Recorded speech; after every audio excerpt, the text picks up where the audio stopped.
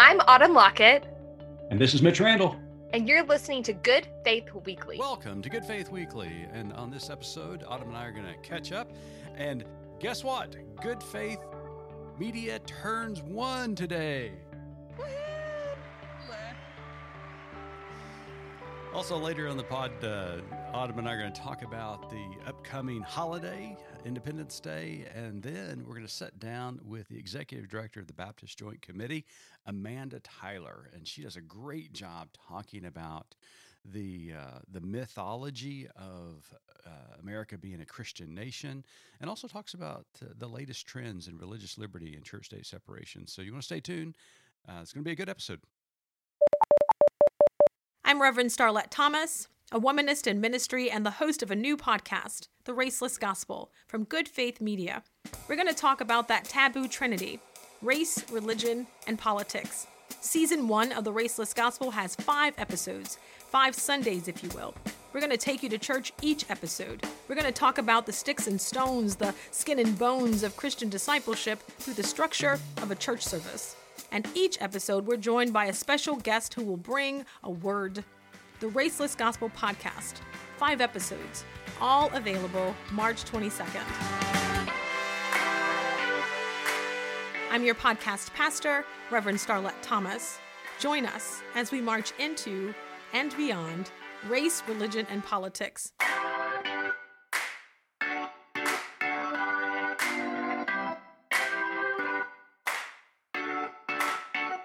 Learn more at goodfaithmedia.org. Autumn, happy birthday, Good Faith Media. Happy birthday. It is so nice for the whole country to have fireworks in our honor this week. I know. I mean, it's just a delight that everybody's just taking a time to pause We're and kind acknowledge. of a big deal, right? Well, I don't know about that, but in our own minds, at least. Yeah, it's taken up a lot of our time. We can put it that way. Yeah, absolutely. Well, golly, it's hard to believe it's been an entire year. We look back at the staff and has been looking back at this past year and just thinking about everything that took place to take us to the point where we launched in July of 2020 during a pandemic. Because that's of course that's what you want to do during a pandemic is launch a new organization, right? Sure. Absolutely. That and have a baby. That's exactly what you'd want to do. Thankfully, we dodged one of those bullets. That's right. Oh, so looking back on the last year, what leaps to mind to you? What are some of your favorite moments? I feel like we had a lot of times when I had sort of the realization, oh, that's why we're doing this, through the election, through last summer of, Black Lives Matter rallies and things happening through our Palestinian situation that's been happening, through listening to the stories of LGBTQ plus folks, through walking alongside pastors who are going through a really hard time right now. I just had so many of those moments that were like, oh, that's what we're doing. Yeah. What about you? Yeah, there's so many. And, as we were trying to recap everything we've done this first year, just is really remarkable the amount of content that Good Faith Media has produced. Oh, my gosh. And all that has to do with what a great staff we have. Zach Dawes, who leads our digital news and opinion, 3 news stories each and every weekday, just does a great job in bringing the news and opinion on the latest issues, just phenomenal. And our columnists, oh my gosh, from our staff to our volunteers, just do a great job in their coverage of the latest trends where faith and culture intersect. And then, our print publications with Nurturing Faith Journal and our books, Johnny Pierce and Bruce Gorley just do a fabulous job, and all the staff that are involved in that. Just really remarkable. We went over the 120 mark in book publications this year, which is phenomenal. And then, of course, our journal Nurturing Faith Journal subscriptions keep increasing. A lot of that is because of the stories that are written, and the Bible study by Tony Cartledge is just remarkable. And, the two divisions within Good Faith Media that probably suffered the most because of the pandemic were our media production, because when the pandemic hit last year, all of our video production just came to a halt because we couldn't go anywhere. Well, we were low key trying to stay alive through a pandemic. So we had a little bit of an excuse. That's exactly right. But we were able to pivot, and we pivoted so well into the podcast world. And we launched Good Faith Weekly over a year ago before the launch of Good Faith Media, but certainly was in conjunction with it. And then now we've got 8 podcasts in our family of podcasts, which is remarkable. It is. Yeah. It reminds me a little bit of our family. One day I looked up and there were 4 kids at our dining table and I was like, wait, that escalated quickly. What happened? And I, as someone who, sort of runs the platforms after Cliff does all of his beautiful artistic work of putting these beautiful podcasts together, it's a lot to manage. There's a lot, of stories being told. We are truly living out. There's more to tell. Yeah, absolutely. And then our experiences. I mean, we haven't been on an experience or taken a group anywhere within the last year because of travel restrictions. So it's really nice to look forward and being able to take people to Yellowstone and Glacier National and all these great national parks, encouraging them to unplug from media, which sounds strange from a media company, but to unplug and to get in tune with you and take care of your emotional, spiritual, and mental health, we think is very important. So, you talk about one of the I guess the moment that really capsulizes or I guess defines why we do what we do. And I think that's when you and I attended the Black Lives Rally March here in Norman, Oklahoma. And we were covering it, shooting video, getting interviews. And it was really inspiring to see people from different backgrounds, different ethnicities, at the march, talking about why they believed this mattered. It was not a hostile group by any means. They weren't angry. They were just, saying they want justice. They're tired of the status quo. They're tired of the way things were going in this country, and that they were demanding change. And this was a productive, healthy way to do that and express that desire. And so, that moment was really poignant for me.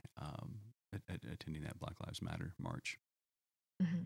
Could you have imagined sitting where we were on July 1 of last year? The website goes live, all the social media goes live. Is it everything you thought it would be? Oh, 100%. In fact, it's even more than I thought it would be. I knew this was a great idea. And in my article this week at goodfaithmedia.org, I give all the credit in the world to Babs Ball, who brought Ethics Daily and Nurturing Faith together to talk about a potential collaboration that ended up turning into a merger. Her wisdom and foresight to think strategically was a brilliant move. And when Johnny and I sat down with our boards and talked about what this was going to become, we imagined what it might become, but it's become that and so much more. I'm so happy where we are as an organization.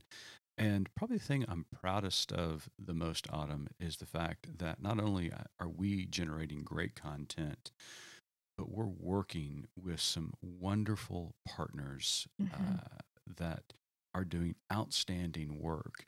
And what our motto here at Good Faith Media is that a rising tide lifts all boats. And when we look at the landscape of faith-based journalism and advocacy, there are organizations in our world that are changing culture by their hard work and passion, and it's really inspiring to see, and we want to help them do that. And that's been really exciting to see too, all of our partnerships. Yeah, and to see, I think, how the staff talent sort of came together in a way that was able to meet a need. You talked about our podcast, and we've created a podcast network, and it just so happens that you have this like world-class media producer who can so artfully and skillfully put together the stories that people have to tell. And so I think that's been another really exciting piece of this. Yeah, absolutely. Well, as you said, the nation is throwing a birthday party for us this weekend. But for those who are unaware of Good Faith Media's first anniversary, they may be celebrating Independence Day. And so, Yeah. what are you and your family? What do you traditionally have done on Independence Day? So we typically go to Texas, where my husband's parents live. They live on You know it's hot down little- there, right? And you can only turn your AC down to like 95 degrees because, Well, it's gonna- hey, they're free and they have their own grid. They have free and independent electricity that may or may not turn on, right? Exactly. So the kids don't know this, so be quiet if Okay, you yeah. see them. But we've rented one of those giant inflatable water slide pool combos that is going to be, they're going to wake up tomorrow morning and come out, and it's giant. And his parents live. Is on it an like in the form of Uncle Sam, or please tell me it's not it's- the Capitol, because I'm going to get twitchy thinking about you. It's big Tex. It's big When in tech. Rome. When in Rome, Mitch. But they live on an easement of a cattle ranch. And so they have like 20 acres and fishing Yeah. ponds, and all the kids practice their driving in real cars. And they're going to see their cousins who they haven't seen in a year. And so it's going to be good. Oh, that'll be a lot of fun. What are you doing? Well, my family has abandoned me over the Mhm. holiday. After a year and a half of living together once again. Togetherness. Togetherness, that's right. My 2 adult sons are back where they belong. My youngest is back in college in the Northeast, and my oldest is on his way to California, where he's going to get established and start after graduating college during the pandemic. So my wife is taking him out there to get him settled in Los Angeles. So I'm here by myself. Well, you have Charlie, the giant Great Dane, to keep you company. I do. Charlie, 150-pound Great Dane. She and I will celebrate the birthday of America on July the 4th, but we're not going to shoot fireworks because that would scare her to death. I was going to say, yeah, she doesn't seem like the big firework fan. No. But, every 4th of July just reminds me about how fortunate we are to live in the United States, but also, there's some misconceptions about what this means and why we celebrate our freedom. I think we also need to be honest about the beginning of our country and how it started, and why we celebrate and appreciate every element and aspect of this country. Also need to realize that it hasn't been great for some people in this country. When the country was founded, for example, it meant it was that there were rights established for white males. Women were not included in Who that. own land? Who own right? land? That's right, exactly. Women were not included in the original rights, as well as people of color, and so it's been a struggle. But as Jefferson so rightly indicated, that we are striving towards a more perfect union. But it takes work, and it takes Mhm. honesty, and we need to acknowledge when we discover injustices in this country and right those injustices so that we can become a more perfect union, as he indicated. So while I celebrate, I also look with a critical eye and say, hey, where can we get better? Yeah. And there are some places where we can get better, obviously, and at Good Faith Media, we're working on that. Yeah, absolutely. So we're going to continue to grow. And so is the country. We're going to keep striving toward that more perfect experience. Absolutely. Well, we had a delightful conversation with the executive director of the Baptist Joint Committee in Washington, D.C. this week, Amanda Tyler. She talks a little bit about the mythology of the United States being a Christian nation, but she also talks about the latest cases involving religious liberty and church-state separation that have come out of the Supreme Court. And so it is a wonderful, wonderful interview. So you want to stay tuned. And Amanda Tyler's coming up next. I'm Jenna. I'm Ashley, and we're Reverends. Revs on the road. Hop in the car with us and come along for the ride. As we step out of the pulpit and see what God is up to in the world, We're not leaving the church. we're just finding it in all kinds of beautiful places. Revs on the Road, a podcast from Good Faith Media.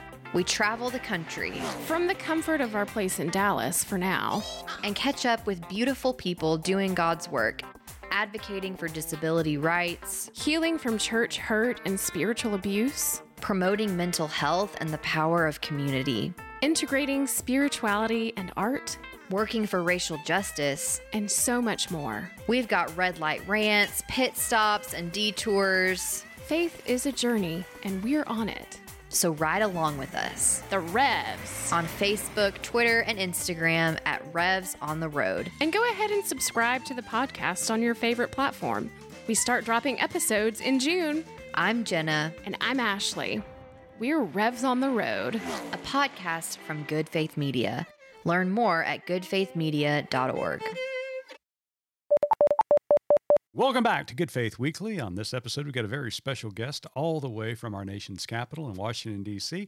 Amanda Tyler is Executive Director of the Baptist Joint Committee. She leads the BJC as it upholds the historic Baptist principle of religious liberty, defending the free exercise of religion, and protecting against its establishment by government.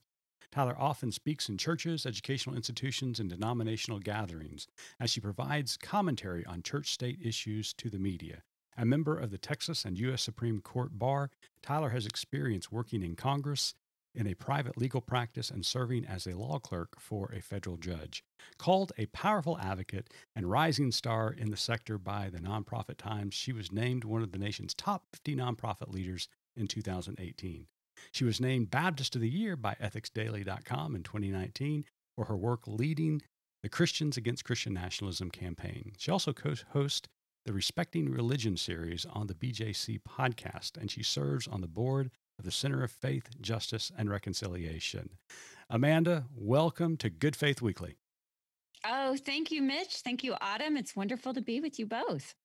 Well, Amanda, before we jump into questions about religious liberty and church-state separation, we've been talking to our guests just about what it's like to come out of the pandemic. We were talking a little bit off, I want to say off camera, but off mic, about some family things going on and things opening up across the country. So how are things with you and your family and the staff there at BJC? You guys kind of getting back into normal? We are, I was reflecting today, we're kind of changing months, going from June to July this week and thinking about where we were even at the beginning of June and just the pace, how things have sped up, how the calendar has filled up. I have to say from a personal perspective, I think I underestimated the ramp up, from going from the pandemic lifestyle to, and then just kind of catching up for all of our lost time. Both my husband and my family both live in Texas. They both visited us in Washington for the first time this past month. And my son ended his kindergarten year. BJC staff are coming back to the office slowly. We're not going to fully reopen our office until after Labor Day. But and here in Washington, they're planning a big 4th of July celebration on the National Mall. So I think that will be a moment when we really look and say, wow, we've hopefully are coming on the other side of all of the social distancing. And though, of course, we still have to be so careful because this terrible virus is still with us and mutating in different ways. Yeah. Well, I'm glad things are going so well for you and your family and the staff at BJC. It is still a strange time. I still feel weird walking into a restaurant or a grocery store without a mask. I always have a mask with me just in case someone's not comfortable being unmasked and having to say, hello, I'm Mitch Randall, I'm vaccinated. That's how my conversations start everywhere I go these days. But I'm glad you're doing well. We should just get name tags, right? And have that on there, and then we can skip the pleasantries. That's exactly we right. We really should. So we brought you here today to talk about religious liberty as we lead up to our nation's Independence Day weekend. We thought it was just a good time to reflect. So there seems to be an attempt by a segment of religious citizens to redefine religious liberty. Instead of the focus being on worship and the personal practice of faith, proponents of this redefined religious liberty appear to want to use their beliefs to discriminate in the public square. Is there an attempt to redefine religious liberty in America? I mean, I think some people certainly, it's been a concerted effort to change the definition. And I think that is not new. This is something that's been going on, I think, for decades. And I think sometimes it's intentional and sometimes it's just a misunderstanding. And so, this has been the work at BJC for decades, is really trying to bring clarity and understanding, nuance. That term, that idea is somewhat out of fashion these days, but I think is really critical to conversations about religious freedom.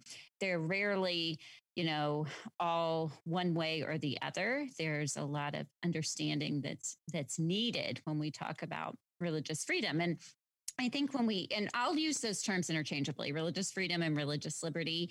They're both used. Religious liberty is what BJC is actually in the name of our organization, Baptist Joint Committee for Religious Liberty.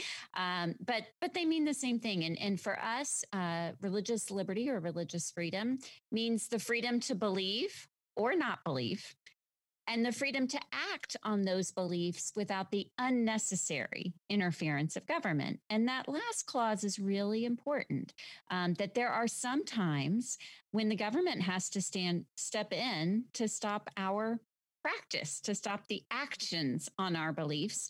And that's because we live in a pluralistic society. That's because there's a lot of difference in the way that we practice our religion. And if everyone had an unfettered right to practice their religion in any way, then they would very soon trample on the rights of their neighbors. Mm-hmm. And therefore we would lose religious freedom. And so understanding that when those actions and those values come into conflict, and figuring out how to arbitrate between those. And sometimes they end up in the courts all the way up to the Supreme Court. Sometimes they can be settled in ways short of litigation. But those are the questions that animate religious freedom.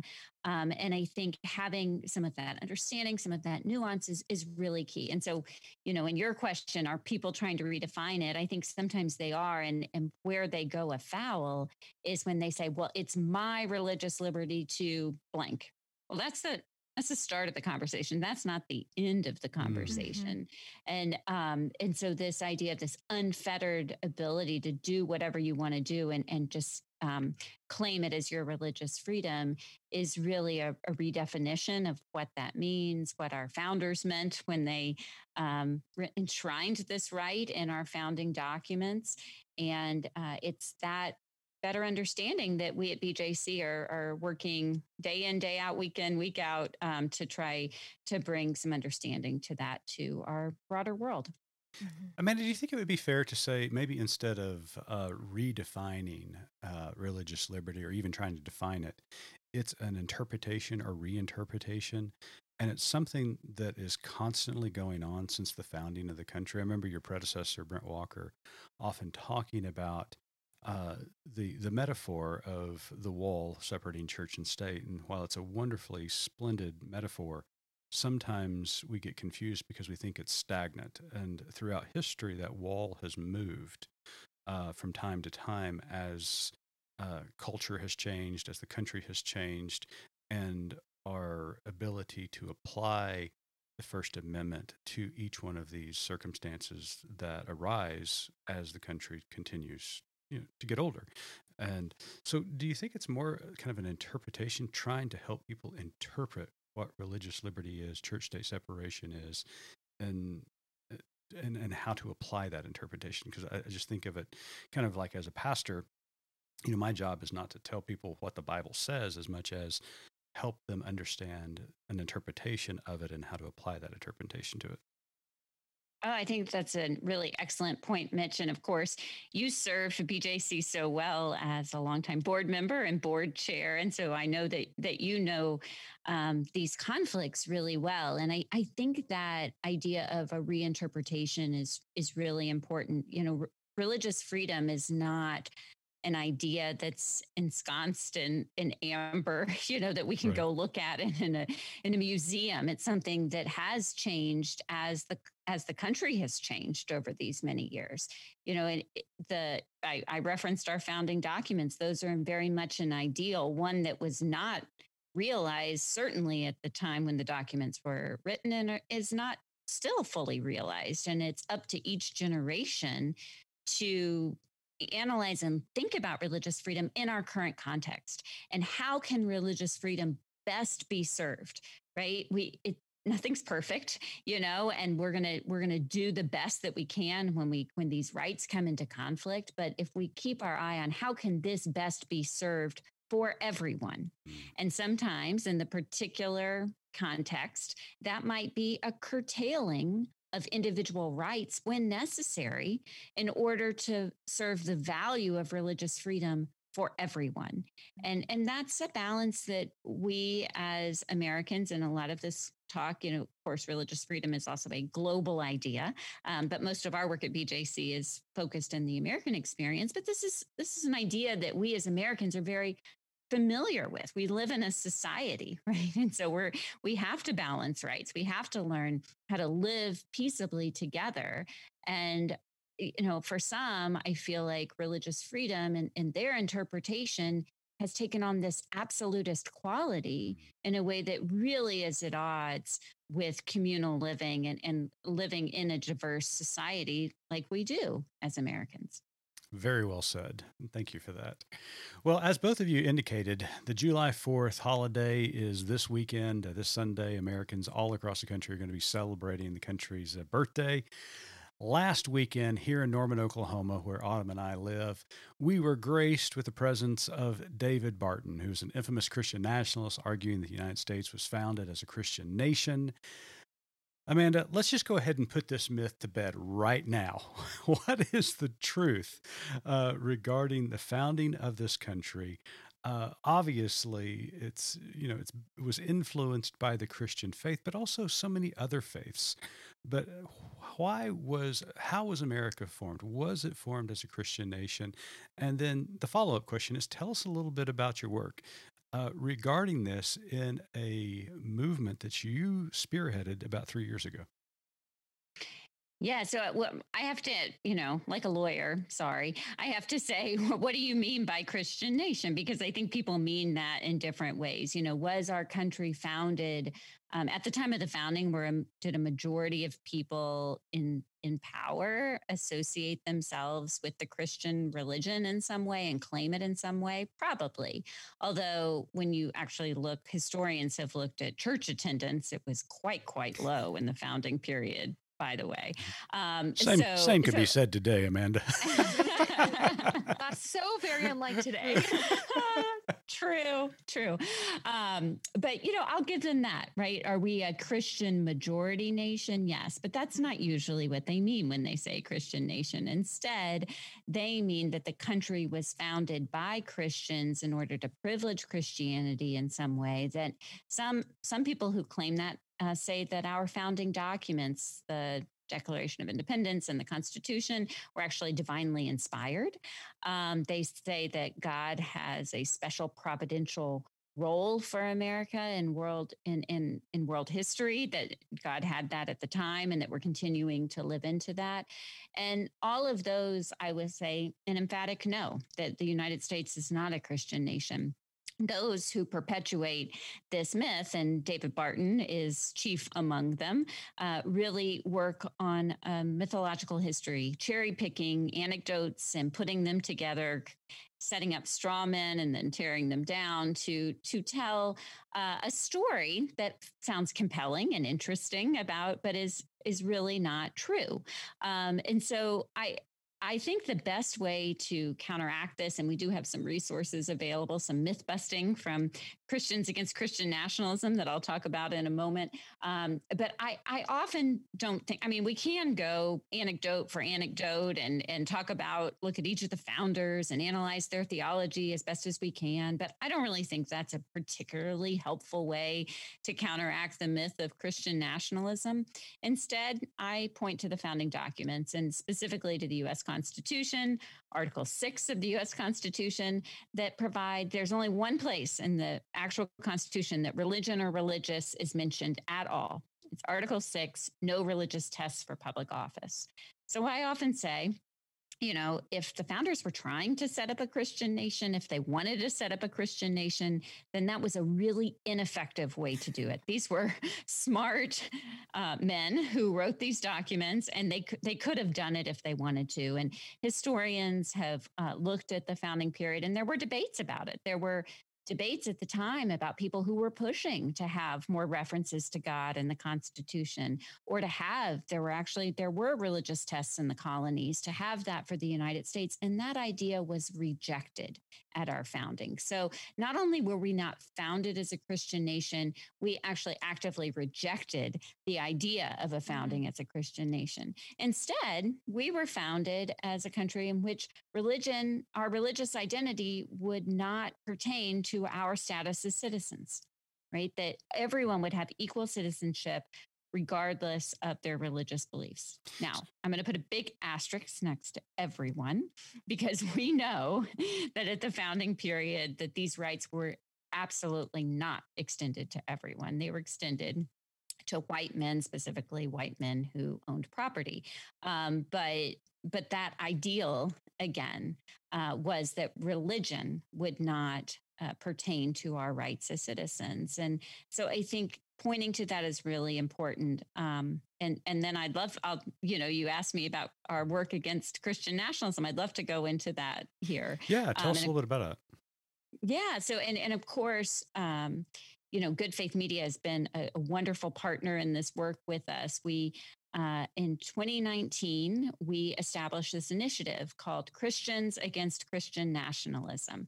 And at the time, we were really seeing more and more instances of Christian nationalism in the culture, and frankly, more and more violent instances, as well as things that were happening in state legislatures. And we, as a Christian organization working with other Christians, felt like it was our really unique role and responsibility to call out Christian nationalism, to help people understand what it is, to provide resources for conversation and discussion, and to try to start to dismantle this idea that's being perpetuated that the United States is a Christian nation. So in our work, we've defined Christian nationalism as a political ideology that attempts to merge our identities as Americans and Christians. Where there's a website, christiansagainstchristiannationalism.org. And the centerpiece of our work is a statement that anyone who self-identifies as a Christian can sign.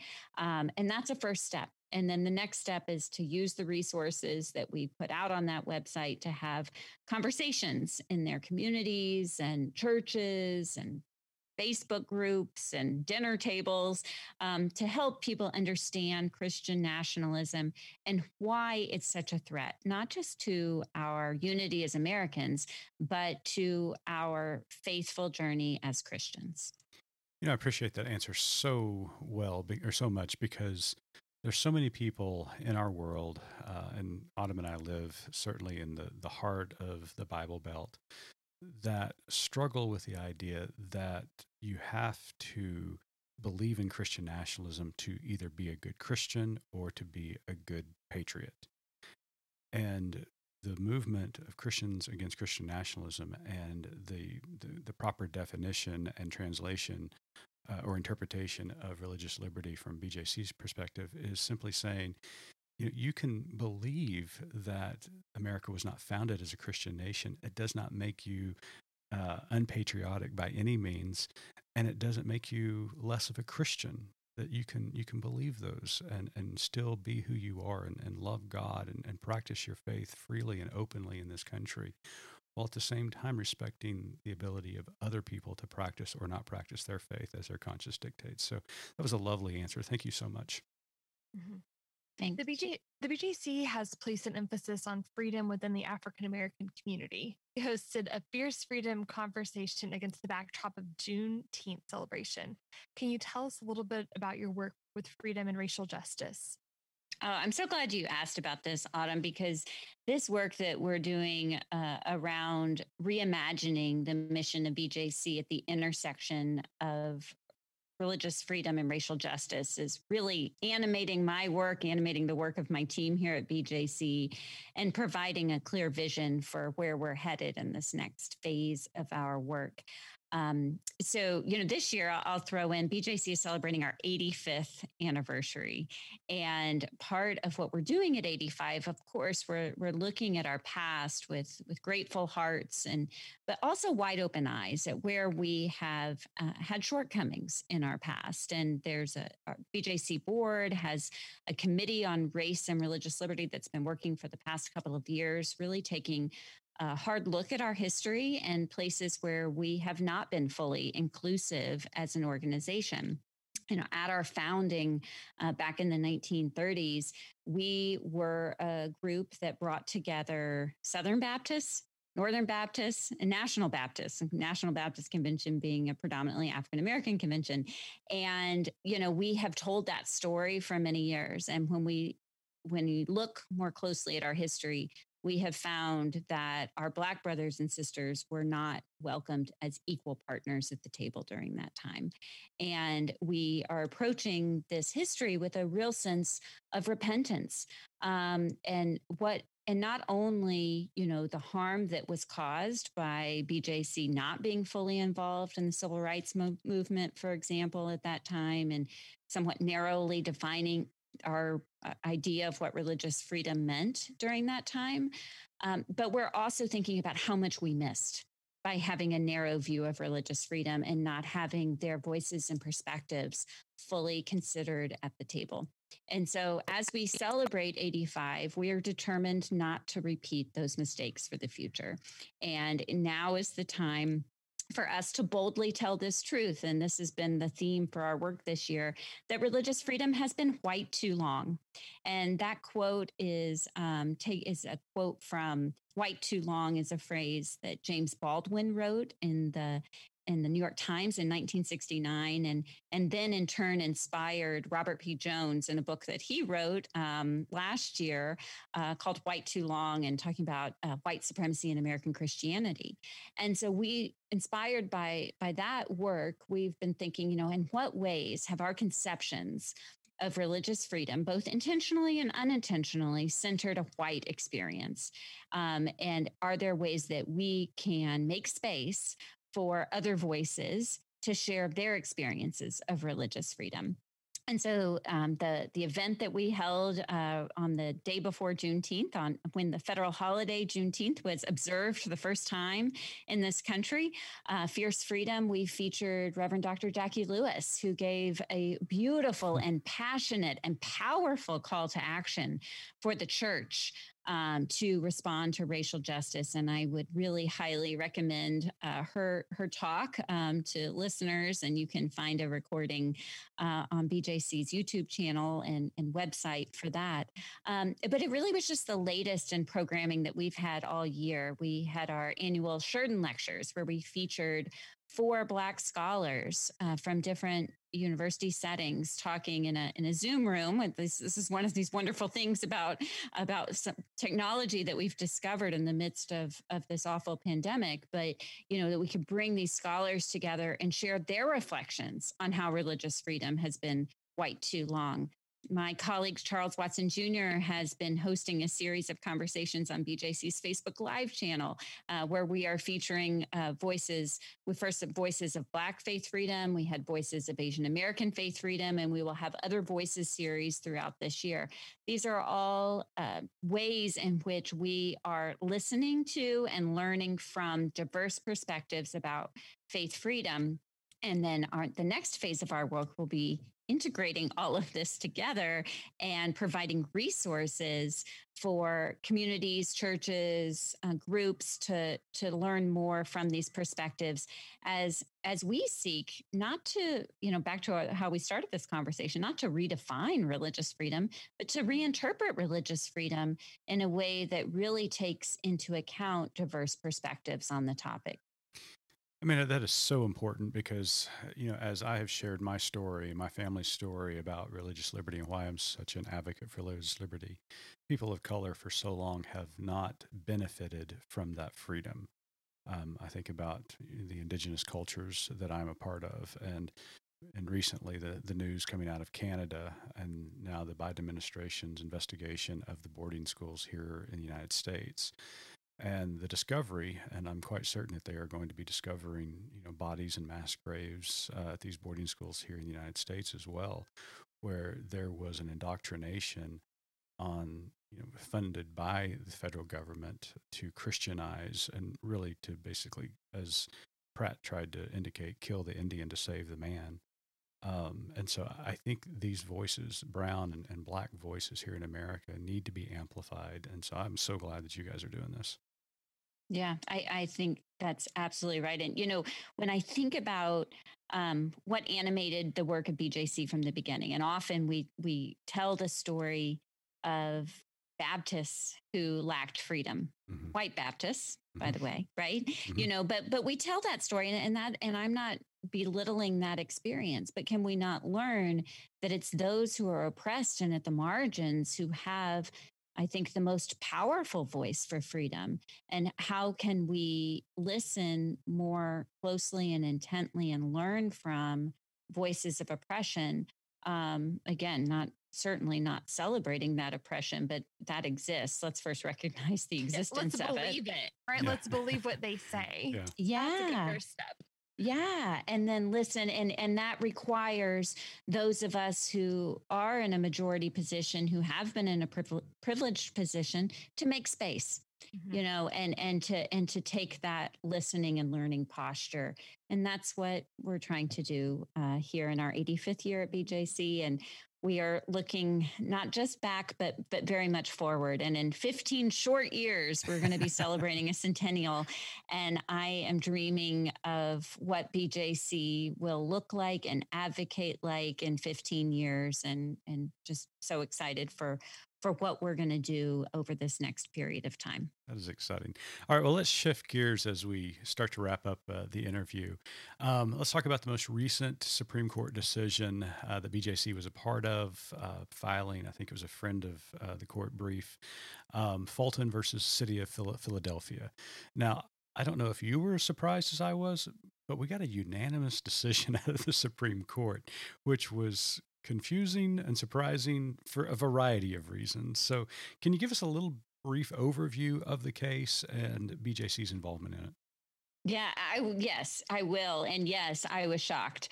So, those of us who are Supreme Court watchers, the month of June turns into this thing where every day I set a calendar reminder at 10 a.m. Eastern to go watch SCOTUS blog, which blogs about the release of the opinions, and just wait with bated breath to see if the case that we were watching would come out that day. And so on June 17th, the day before our Fierce Freedom event, was the day that the Supreme Court finally released this opinion. I say finally because it was argued all the way back the day after Election Day back in November. And so that's a pretty long time for the court to hold a decision. And so we were all just really wondering what it would be. And I think no one guessed that it would be a 9-0 ruling on such a contentious issue. So the case is Fulton versus City of Philadelphia. At issue was the city of Philadelphia had contracted with some private religious organizations to help run their foster care system. And in particular, the piece of the foster care system that was the issue here was the certification of families who would be qualified to be in the pool of eligible foster parents. And Catholic Social Services was one of these agencies that was contracting with the government. And they had said, based on their religious beliefs, that they would not certify unmarried couples or married LGBT couples. And the reason they said it violated their religious beliefs and therefore violated their free exercise rights, because to certify them would be for them to somehow condone that union. And they believe that only marriage between straight couples was condoned by God. So BJC, as we often do in these church state cases, we looked at the facts of the case very closely. We asked the question, how is religious liberty best served in this case? And in this case, we said that religious liberty was best served by upholding the city of Philadelphia's non-discrimination ordinance. Where this came into conflict is the city of Philadelphia had an ordinance that said non-discrimination in any of these city services, including the certification of foster care families. And that's because, there's no way to draw a line here between all kinds of discrimination, including religious discrimination. And so that we felt that was a high order, and because of the contracting situation, that this was a government service. And again, the government remains neutral when it comes to religion. And therefore, it did not violate the First Amendment to prohibit the conditioning of the receipt of this government contract on the agency adhering to the government's non-discrimination policy. Well, in this case, the Supreme Court again unanimously ruled on behalf of Catholic Social Services. They did it in a surprising way. They did it based on the contract at issue, and they looked at one particular provision in the contract that said that the city could make exceptions. And they said, because there was the option to make an exception in this case, that the case was the ordinance was therefore not generally applicable. And that is a legal term that goes back to a landmark free exercise case called Employment Division versus Smith. As long as a law is neutral and generally applicable, then it is generally going to stand regardless of the free exercise claim of the group. But if it's not generally applicable, then a higher standard, a standard called strict scrutiny, applies. And in that case, if the social service agency could show that their religious freedom was substantially burdened, then the government had to show that they had a compelling government interest, a really good reason to enforce their provision, and they couldn't do it in another in another way. So this is a lot of jargon here, but I think what I can kind of cut to the chase and say, I think that the Chief Justice Roberts, who wrote the majority opinion in this case, really wanted to keep the court together. He really didn't want to see a splintered decision in this case. He did not want Justice Alito, who wrote a 77-page concurrence. He did not want, which is a really long opinion for someone who didn't, for something that is just kind of showing his ideas and not something that's going to be law here. We've all interviewed preachers before, Amanda. You understand. You understand that. Yep. So, I mean, I think that he found a loophole in some ways by relying on this contractual provision. And there's a way to look at this. I know that advocates, we were disappointed because the court really gave almost very little discussion to burden about how this really burdened Catholic social services, and also very little discussion to the compelling government interest of making sure that everyone in our society is treated equally. We think that, and there was so little discussion in the decision, and that was disappointing to us. I think a lot of groups whose primary mission is advocating for LGBT equality were very disappointed by this decision. Although I think they also thought that it could have been much worse. For instance, if Justice Alito's concurrence was actually the majority opinion. So there were a lot of mixed emotions coming out of this. And I think one really good thing for religious freedom here, back kind of to the top of our discussion, is finding ways to balance rights in our society. And the court found a way to do that in this case. They left for another day all these other disputes that are out there. And so, in some ways, a lot of people are calling this a narrow decision because it is so focused on this contractual provision. And so I think this dispute is not resolved in any way. But again, it's a very rare unanimous decision, and one that hopefully on the ground in communities, we can continue to work out these disputes and figure out ways where we can all live peaceably together, and we are furthering freedom for everyone, not just a few. Yeah, and you bring up another excellent point for those of us who, read Law for Dummies for occasion, is that when the larger populace hears about these decisions, how important it is to really look at what the justices are saying in their opinions and dissents, because that's kind of where the rubber meets the road and where you can find the details of their decision. It's not.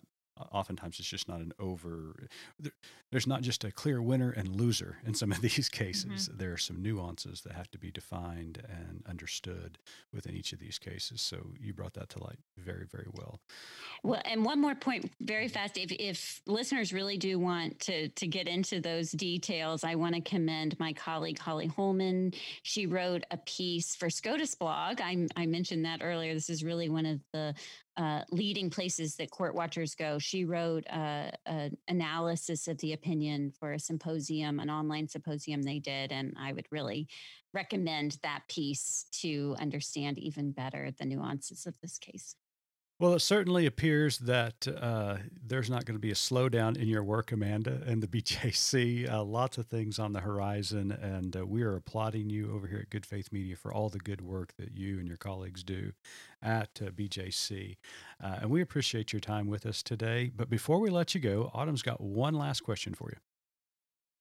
Our tagline at Good Faith Media is "There's more to tell." So in light of everything that we've talked about here today and the important work BJC is doing, what is your more to tell? My more to tell is that protecting religious freedom takes all of us. And I really want to invite listeners to go more deeply with us at BJC, to sign up to get our action alerts at bjconline.org, and also to check out our many resources at christiansagainstchristiannationalism.org. This month, we have a brand new curriculum coming out that can be used in churches and small groups to talk about Christian nationalism. So they can go there and find that this month.